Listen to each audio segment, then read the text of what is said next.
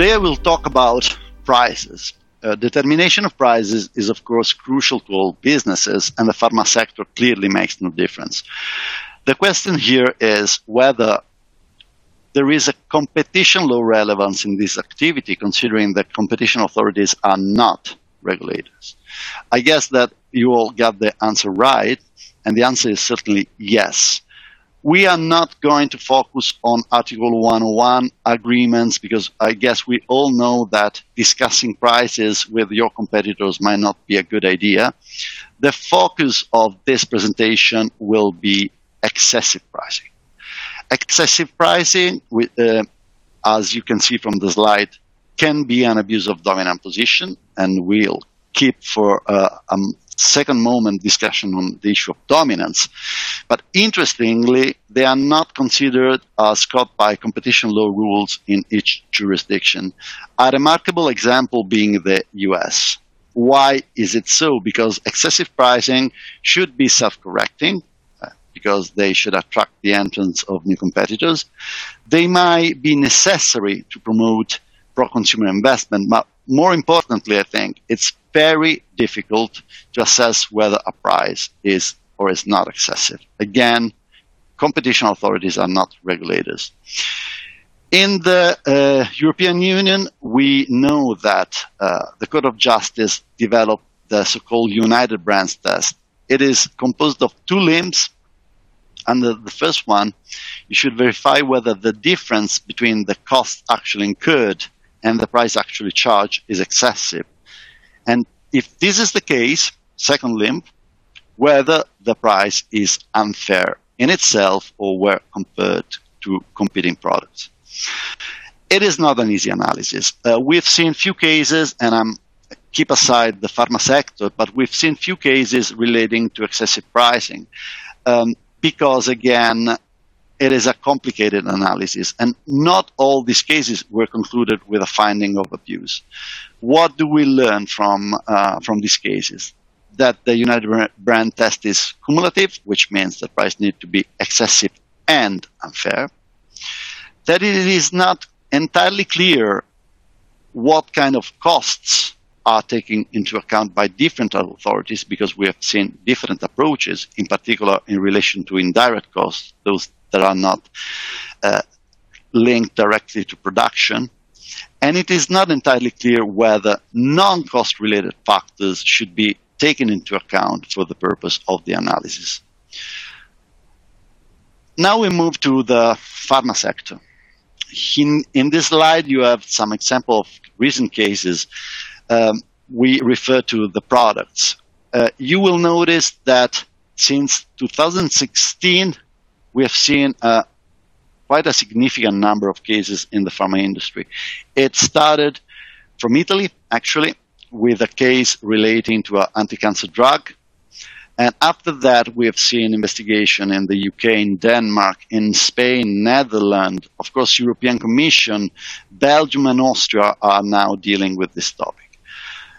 I'm not going to go in the details of these cases, there is no time, but there are some points I would like to point out. The first investigation focused on off-patent drugs whose prices were significantly increased, and those were quite easy cases in a way, because the authority had a benchmark at the price before and after the increase. But even though the economic analysis in these cases was quite detailed, in more recent years we've seen other kind of cases, referral to orphan drugs, innovative medications, medicines still covered by exclusivity rights. So it is quite broad. We have also example of a distributor that increased its price by 2,000% when it realized that a parallel trader was out of stock and not able to deliver the drug to hospitals. So it's broad. It's clearly under the radar, as you can see from the slide. The number of cases in the last year is certainly significant. And it's not only under the radar of competition authorities. We've seen consumer association reporting certain behaviors to the competition authority, because clearly this is a sector that is relevant for consumers. I refer in particular to what an Italian and a Belgian consumer association have reported to their respective national authorities in relation to the price of a treatment for the spinal muscular atrophy.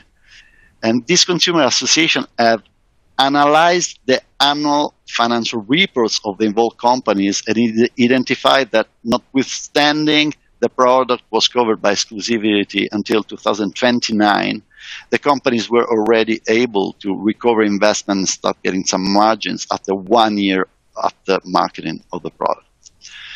So this is under the radars and it's expanding. What are the implications of this situation? Checking the time in order not to take time of my colleagues. I would start with this consideration. You should always prudently assess your position in the market because the relevant market is crucial, and what we have seen in this case is that competition authorities generally define markets very narrowly. Because in narrow market, it is easier for an authority to allege that a company is dominant. We have seen markets defined at the molecular ATC5 and galenic form level.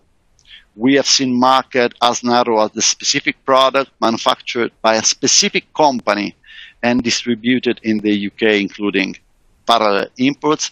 And we have seen the UK authority distinguishing different lithium carbonate medicines based on different in dosage and release characteristics. So market could be very narrowly defined. And since we are talking about abuse of dominant position, the finding of dominance is crucial for an authority analysis. Then we move to the United Brands test.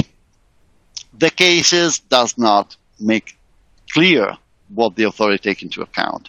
That's why in my second point I refer to a quite general term, which is price should be justifiable. The United Brands test, as mentioned, considers costs and price and compare them.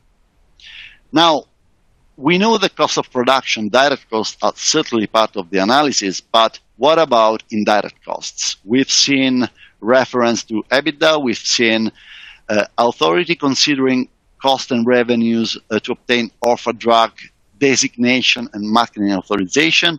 We've also seen authority that included in the analysis the risk that the product could fail. So it's not entirely clear what are the costs relevant. And then how the costs are allocated. There are several ways to allocate costs. Reference to COGS, cost of goods sold, reference to volumes, reference to revenues, and we've seen the authority mixing these various ways of allocating costs. When you have to assess if a price is excessive, first limb of the United Brands case, then the authority typically takes into account costs and reasonable markup. It's a cost-plus assessment. Also in relation to the markup, we have seen different positions. In certain cases, a markup of 13% was reasonable. In other cases, a higher markup. In some cases, it is not entirely clear because the public versions of the decisions do not report exactly that figure.